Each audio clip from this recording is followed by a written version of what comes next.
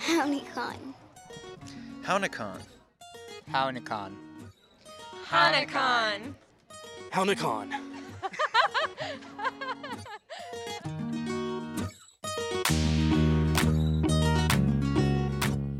You're listening to Hownicon Podcast, highlighting Citizen Potawatomi Nation issues, members, and more.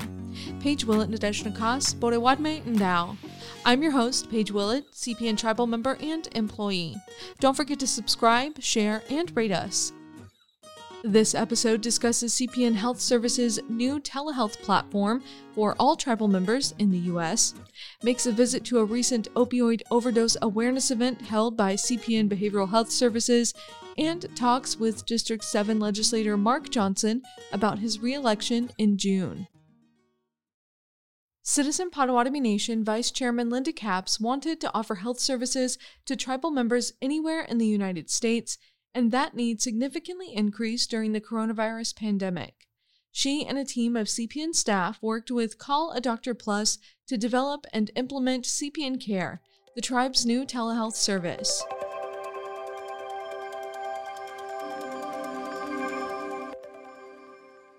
When CPN tribal member Theo Alasia was hit by illness shortly after losing her health insurance, she turned to the new virtual service for help, even though she doesn't live near tribal headquarters or health clinics in Oklahoma. From her home near Chicago, Illinois, she accessed CPN Care, which provides access to virtual health care for free to tribal members, their spouses, and their dependents, despite not ever having used CPN Health Services. It is a very quick process. Whenever you make an appointment, you will talk to a doctor in about 5 to 10 minutes. It's free. I think it's just a really awesome tool to have, and you don't have to rely on it to use it. So I very much suggest just trying it out. CPN Care became available January 1st of this year and offers phone and video call appointments on the spot to those with an account.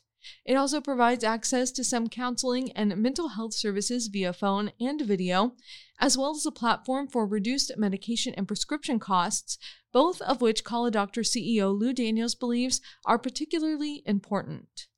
Over time, benefits have become more expensive.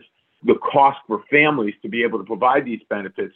And Mrs. Capps saw virtual care as a way to do this in a very cost-effective way, to deliver a program with really zero cost to the members.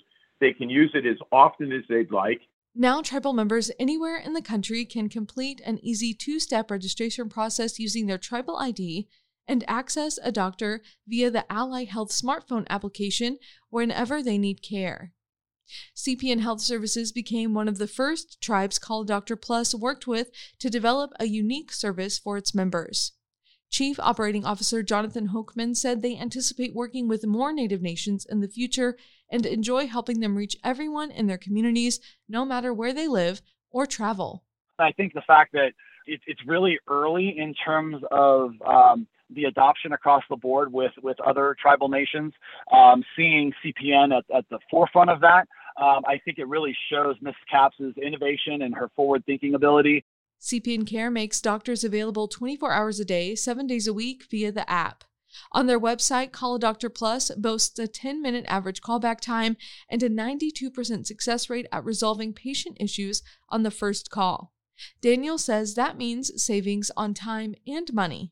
Quite a bit of time, because you don't have to lose time at work or time at home to get to a facility to be checked out. And money, because it is a zero copay, unlimited, no deductible program. So nothing comes out of your pocket. Call a Doctor Plus lists sinus problems, ear infections, nasal congestions, allergies, pink eye, and upper respiratory infections as some of the most common diagnoses via their services. CPN Care has the potential to reduce trips to urgent care or primary care providers for common ailments. Users also have the ability to access a physician as soon as symptoms appear, which Hochman considers a huge advantage. Getting people that care right at the point of need is critical, because that's going to shorten the cycle of that illness. So if you don't have to wait, a couple days to schedule an appointment, go sit in a doctor's office. If the doctor decides to provide a prescription during an appointment, they put that request into a pharmacy with the medication in stock near the patient. Alasia experienced a sudden onset of allergy symptoms one day and received medication in a snap after using CPN Care. The minute we got home from work, I just called the doctor, was able to get back in the car and go pick up the prescription and just go to bed. And it's very nice to not have to take that extra trip to urgent care or make an appointment. Hochman said a high-quality user experience is their sole focus. Daniels agrees and notes that sometimes users question the expertise and skills of a doctor via telemedicine, which keeps them from utilizing those services. However, he assures CPN Care users it puts them in contact with qualified medical professionals. You are speaking to a real U.S.-based, U.S. board-certified doctor that has minimum 15 years experience, that's been vetted by MD Live over a 3-month period before they can even come on the network. The doctor you speak to is going to be somebody that's in the state that you're in, because typically only a doctor in your state can prescribe, and these doctors can't prescribe. During a call, Alasia's doctor directed her through a self-examination to diagnose a throat infection while asking her about what medications she had taken up to that point. In the end, she felt the doctor on the other end really listened to her. She really wanted to make sure that it wasn't anything else. She was very slow and patient with it, just kind of like, you take the 2 fingers, you press them up like below your jaw and up like towards your ear kind of thing. It felt like I was going to the doctor. It was just instead of somebody else touching me in my face, I was doing it myself. Hochman has experience talking with and walking through calls with many of the doctors throughout his 11 years with the company. These physicians are so good at really sniffing out what that root issue is, even over the phone. It's unbelievable. It's incredible. And the physicians love it because it actually allows them to be so much more efficient with what they do. There's no waiting rooms. There's no offices. They don't have to pay for the overhead. He also noted the convenience of remote care while traveling. CPN Care offers the ability to access a doctor during a vacation, work trip, or weekend out of town since it requests the user's current location during the onboarding process. CPN Care also offers mental health services and counseling sessions, which Daniels notes as another aspect to his company's holistic approach to wellness. There's a mental health component to this. If you are having stressed out anxiety, or a child or your husband or your marital issues, or there's somebody in the family with substance abuse issues, you have the ability to talk to a licensed clinical professional who can help you through that need and can direct you to further help depending on what you may need. CPN tribal member Catherine Ann Olson lives in Utah and had never utilized CPN's behavioral health services. The Moore family descendant heard about CPN Care at the time she was searching for a new therapist. She signed up and it gave her the chance to switch providers at an affordable rate. This time I went in with very specific needs and very specific questions, and they found someone who has 19 years of experience working with people with my particular struggle. She found the process easy and appreciated the additional, less formal check-ins with her therapist that the service provides. Her experience with online therapy has been much better through CPN Care than in the past, and Olson encourages others to find out more information. Just give it a shot to take a look at what's available and see if there's anything that you may be missing out on just because you don't know it's there for you. CPN Health Services and Call a Doctor Plus encourage tribal members to sign up as soon as possible. It takes up to 48 hours to process a new account request. Find more information about CPN Care as well as instructions on how to apply at cpn.news/CPN Care.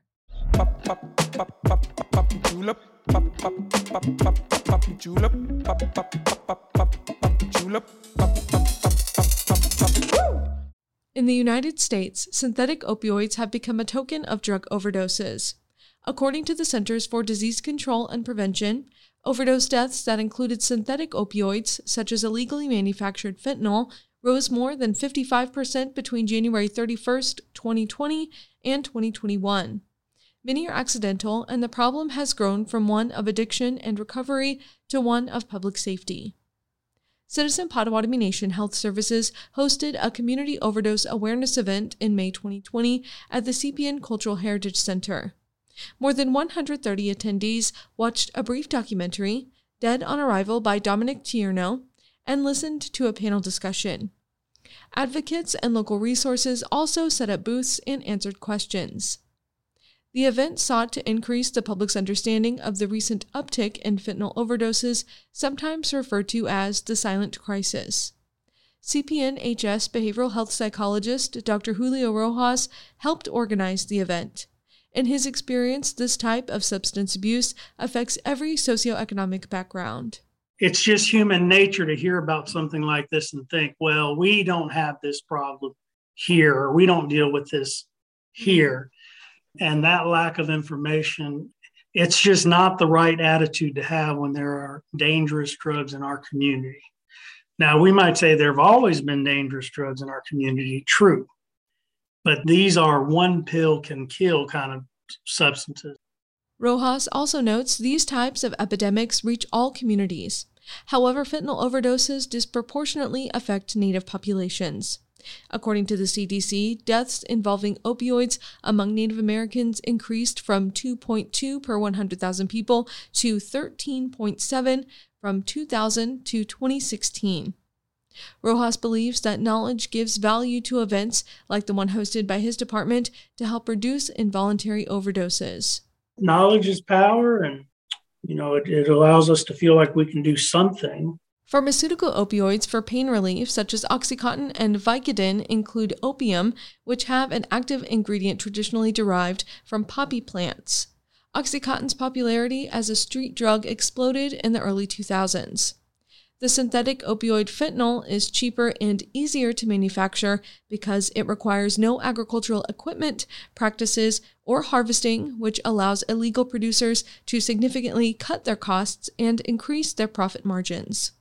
According to the United States Drug Enforcement Administration, fentanyl is 50 to 100 times stronger than morphine and was developed for pain management treatment for cancer patients, often as palliative or end-of-life care. The DEA also notes as little as 2 milligrams of fentanyl can be lethal depending on someone's size, tolerance, and past drug use. Their analysis of counterfeit pills found more than 40% of them contained at least 2 milligrams. Mark Woodward from the Oklahoma Bureau of Narcotics told event attendees that now almost every street pill or any other type of drug the department encounters, including cocaine, heroin, or methamphetamine, includes fentanyl. They look like any other illegal or pharmaceutical substance, even Tylenol. So the stamps are going to look just like U.S. oxycodone. They're also going to look just like U.S. Xanax, and you're not going to be able to tell the difference. Oklahoma County District Court Judge Kenneth Stoner runs the Oklahoma County Treatment Courts. He described fentanyl's pervasiveness and reiterated people should be distrustful of street drugs. I know you think you might be buying a Percocet or you might be buying an Oxy, but it is playing Russian roulette. He keeps Narcan, an overdose reversal nasal spray containing naloxone, on his bench in the courtroom.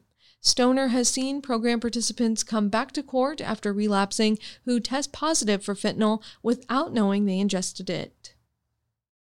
According to the OBN's Mark Woodward, Oklahoma saw a 151% increase in fentanyl-related overdoses between 2019 and 2020.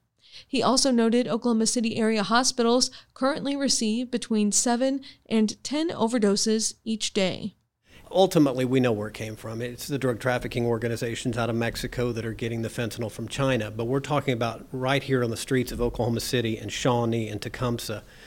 And where we are finding the majority of the sources for the drugs that lead to an overdose, it is somebody that they know, and it is somebody they trusted. That includes a boyfriend, girlfriend, or close friend unaware of the addition of fentanyl. Kiara Morris is the Business Development Director for Stonegate Center in Texas. She helped coordinate this event and has attended 18 funerals since the first week of January 2022 of individuals who died from fentanyl overdoses. She emphasized youth's inclination to experiment with drugs and the ease of access.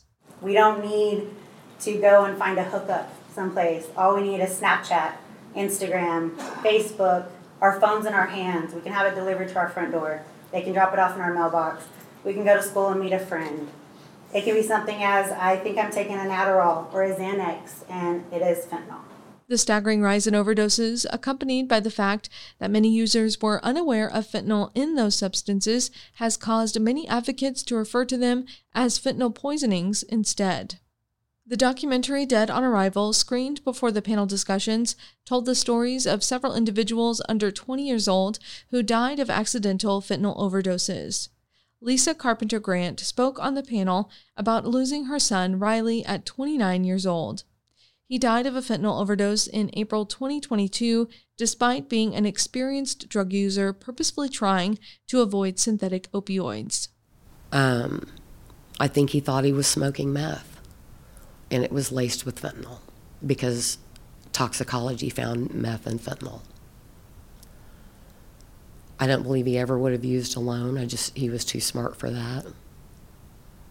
So it was an accident. He had no intention of dying that day. CPNHS and event organizers welcomed approximately 10 groups and resource centers to discuss fentanyl overdoses, as well as addiction treatment, therapy, preventative action during fentanyl overdoses, and more. Founded in 2020, the Oklahoma Harm Reduction Alliance offered free supplies and Narcan kits to everyone at the event. The organization's motto is Narcan Your Friends. Their table included naloxone, fentanyl test strips, and much more. They also accept online orders and mail supplies around the state. Okra Director of Operations Haley Ferguson emphasized they serve anyone and everyone. So we are really just about meeting people where they are, not where we expect them to be, without judgment or shame. We are very big on linking people to trusted community providers to make sure that our participants are safe wherever they go. Ann Benson from Parents Helping Parents spoke to the crowd about the power of connecting with others in the same situation, including those, such as herself, whose children deal with addiction. We realize when we're connected, we can have the power to, number one, understand our own wellness is important as well. This isn't just impacting others. Our own health and our mental health, our physical health, our spiritual health, everything becomes impacted. Parents Helping Parents brings in panelists much like the CPNHS event, and she emphasized that while there's no formula for healing, meeting collectively can be what she called a game changer. CPNHS's Dr. Rojas believes one of the most critical resources is therapy, especially for young people, and combating overdoses and deaths requires exploration into the appeal of experimentation with mind-altering substances. We got to communicate that it's okay to talk to somebody about what's going on. And you can talk to somebody before it gets really bad. You don't have to wait for it to get bad to talk to somebody. But, from my perspective, I think it's just going to be important to really think about what drives this destructive behavior, what drives addictive behavior. Stonegate Center's Kiera Morris also spoke about the life-saving properties of Narcan. She and several other panel members and resource providers agreed with her about the need to make it universally accessible. Because at the end of the day, we all need this in our car, in our house, in our backpacks, wherever we can, because you never know when you're going to be presented with a crisis situation where you're going to have to use it. And right now, it's every single day. It's every single neighborhood. It's every single person. Pottawatomie County Sheriff's Office Deputy Nick Doe carries Narcan in his patrol unit. He shared his story with attendees about saving a young woman's life just the month before.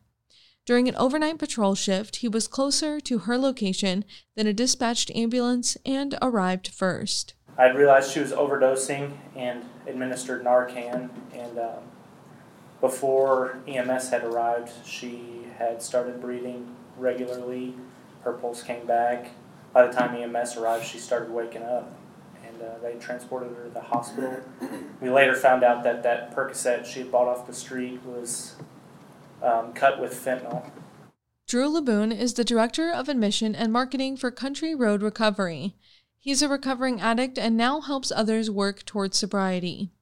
Laboon believes Narcan provides an effective conversation starter for parents trying to talk to their children about fentanyl. It allows them to discuss its effects from the perspective of overcoming an overdose. zero judgment while providing a solution. We're not going to fight this thing. We're not going to beat this thing and combat this thing in the judicial system. That's a fact. We fight this thing and combat this thing in our homes. In our homes and in our communities every single day. I think one of the most valuable things that we can do in our homes, those of you that have young folks or even adult children, when you're around together, tell them about Narcan. Linda Coop attended the event with her girlfriend and had no prior knowledge of fentanyl, its dangers, or its effect on communities across the United States. After listening to the panel and watching the movie, she said she was blown away and overwhelmed. I came because I wanted to be educated on this, because I have no clue. You know, if you don't have any family members involved, and, you know, now I'm anxious to share what I've learned. Morris hopes to continue leading more events like the one hosted by Citizen Potawatomi Nation Health Services in an effort to reduce overdoses through knowledge. We're doing these to educate the communities. We're doing these to provide resources before it gets to that point, before we're attending funerals. A lot of us here tonight work for treatment facilities. We work for resources in the community.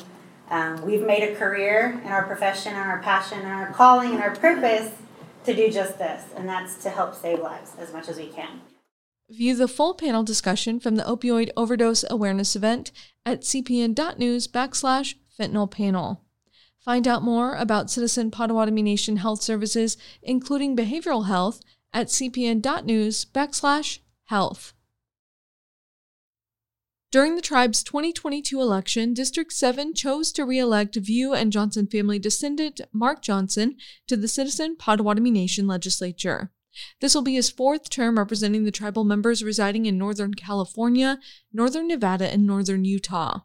While he was born in California, his father, Richard, was born in Tecumseh, Oklahoma, and the Johnson family moved west in 1932 when he was 10 years old. The View and Johnson families have a long history of involvement in tribal government, both with CPN and nationally, and Legislator Johnson continues that tradition. He spoke with Hanakon Podcast about the election, his heritage, and his hopes for CPN's future. That's been my mentality, is to, the servant's life, and when the tribe changed its constitution to form a legislative form of government, I started thinking about it. My dad kind of prodded me. He would have done it had it happened sooner in his life. But he prodded me towards it. It really didn't take a whole lot of prodding. But, then I decided after the first 2-year term, when Tom Finks was the tribal legislator, to go ahead and run. There was 3 of us in that first race, and it whittled down to 2-person runoff, and I was fortunate and lucky enough to win that seat. And, it's been forward since then.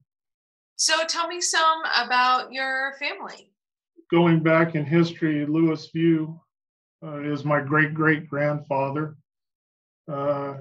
He came out on the trail to Kansas, was quite the entrepreneur, started several businesses in the Kansas area.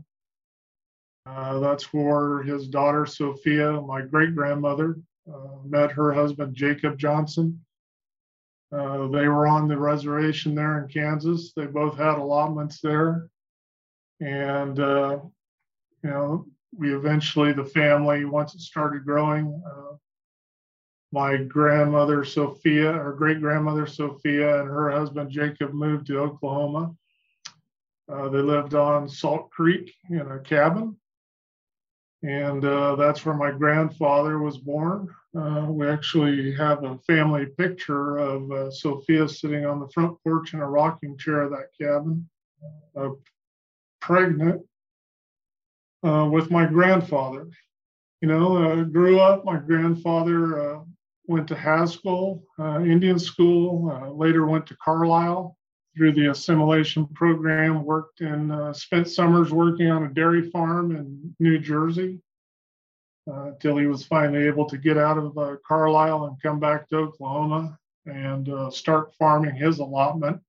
My father was born and raised in Tecumseh, Ended up migrating to California with a lot of other tribal members. Settled in Sanger, California. That's where I was born. My dad was I won't say a career military man, but he spent a good portion of his life in the military, serving both in World War II and later in Korea. When he got out, he became a cabinet maker and then was involved in Indian politics in California. You know, it's something that I've always grown up around, took great interest in, and kind of followed the people, the place of the fire into my career. You know, I worked in the fire service for 41 years. You know, it was a very fulfilling career, and I just looked at becoming involved as the legislature as being able to give back to the tribe that has given me my heritage. So tell me some about your career and what drew you to working in forestry. You know, the California Department of Forestry and Fire Protection was the agency that I spent the bulk of my career with. Just the outside work, the challenges of the job, to work on wildland fires, especially in the California climate that we have. I don't know. It was just something that drew me to it from the age of like 7. My mom would tell me that all I talked about was being a firefighter. You know, it was a great career. You know, there's a lot of heartache that goes with that job, but I wouldn't change anything. When I retired, I was a unit chief. There was 20 other people like me in California. So I had a geographical area I was in charge of. I ran the Fresno Kings unit at CAL FIRE. And being able to help people, I think, is what drew me to it. You know, you deal with a lot of people on their worst day and you try to make it better. And that's what I've tried to carry forward in my service as a legislator. When they come to me with problems, I'm very adept at solving problems and making decisions. So, do you feel like what you learned throughout your career helped you as a legislator in any other ways? Being in the fire service here in a job that doesn't allow you a whole lot of time to think. So, you know, critical thinking is something that it's very great to possess in your toolbox. You know, just the servant mentality of being a servant your entire working life and then just carrying it into giving back to the people that you're fortunate enough to be a member of has really been helpful to me, I believe. You know, I can relate to a whole lot of different people because I've dealt with a whole lot of different people in my entire life. Going back to, you know, when my dad used to take me to powwows out here and being exposed to a myriad of different tribal cultures. The life experience that I've had, I think, has served me well as a legislator. It's been able to give me a broader view of what all is going on out in Indian country and certainly shaped the way I think about tribal sovereignty. Tell me some next about your Potawatomi name and that experience being named, and who named you? I was named by Chairman Barrett quite a few years ago. My name is Wismetak. It can mean a couple of things depending on the context you use. It can mean sweet as a tree or strong as a tree. And, you know, it probably has something to do with the fact that I'm like 6'8" and 250 pounds or so. It's something that I hold near and dear, and Creator will definitely know me when he sees me. How are you looking forward to contributing as a legislator through your next term? You know, there's a lot of work that we need to do. It's a balance that we try to do as a legislature out in the districts. There's a good number of folks in our districts that are interested in the heritage and the language, which I wholeheartedly support and want to make sure that they're exposed to that. There's a whole bunch of other people in our district that are dependent on services. Getting people to enroll is another matter. It's a constant struggle, kind of like getting people to vote. You know, I think when the legislature approved the $1,400 per capita payment out of the American Rescue Plan funds, We had something on the order of the high 90s, 96, 97% apply for that. And when we have people vote in the districts, we have, less than 7% vote. We want to have people involved in our tribe. And one of the ways you can do that is by voting. I see our tribe as one big family. We're all related one way or another. We need to get back to being a family. We need to lift up those that need help. We need to expand the benefits into the districts as we can. We're continually chipping away at that, but we need to solidify our heritage. We need to solidify our language, but we're always have things that we can do. There's a huge picture out there that we have to be mindful of as a legislature. And, I always want to make sure that I represent the views of my constituents, not just a few of the constituents. I want to represent all the constituents, and I want to hear from all the constituents. It's, fighting the good fight. And, we're going to continue to do that. We're going to continue to hold meetings. We're going to continue to hold fall gatherings out here. I'm going to continue to ask people to come back home to Shawnee and visit the tribe the last weekend in June. And it's just part of knowing who you are and where your place is in this world. Do you have some plans over the next few years for interaction and engagement? Yeah, the tribal chairman and vice chairman have told me that they will travel to California. Back when that was a every year occurrence, there was 300, 400, 500 people showing up to the tribal meetings. When we hold them now, we're lucky if we get 20 to 40 people show up. And when they do show up, the first thing out of their mouth is Rocky and Linda going to be here. They hold the tribal chairman and vice chairman in high esteem. They always want to hear from them. They're very engaged. When we do video conference with the district out here, and they're able to be on and speak directly to the members. So they always want to hear from that high level. So we try very hard out here to carry the message back to our members that are coming from the chairman and vice chairman. So we will continue to have our meetings out here. I'll be excited to get the chairman and vice chairman out here. I try to work in conjunction with District 6 legislator Randy Payne, because many of our families are intertwined. So I try to work very closely with Randy Payne. I continue to try to reach out to members through the Honacon to get people involved and to get their attention to different matters. So I will continue to do that, and I will continue to email the members that I have email addresses for. So what are some of your favorite hobbies and activities then, especially now that you are retired? I really like being out with my cattle. I see it getting back to my roots, since my, grandfather raised cattle in Oklahoma once he was back on his allotment from his time at Carlisle. So he was always raising animals and providing for the family that way. I see it kind of getting back to my heritage and being outside. We had a pretty devastating fire here called the Creek Fire that occurred in my area in September of 2020.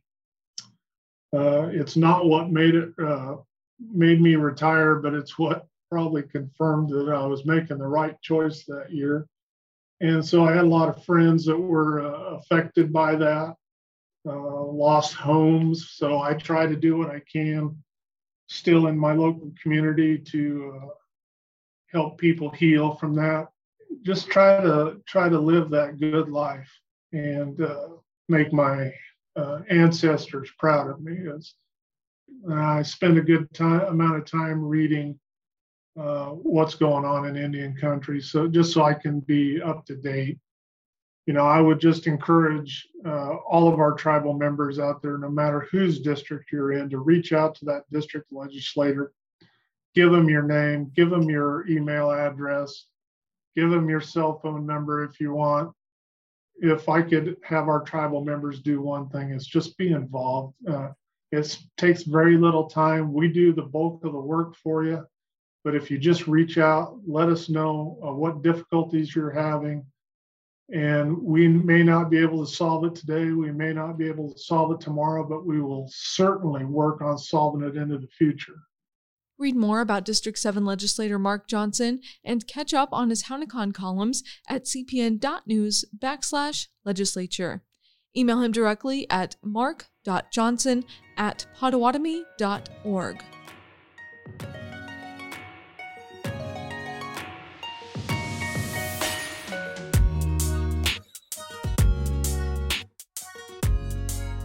HownCon Podcast is produced and brought to you by Citizen Potawatomi Nation's Public Information Department. Our director is Jennifer Bell.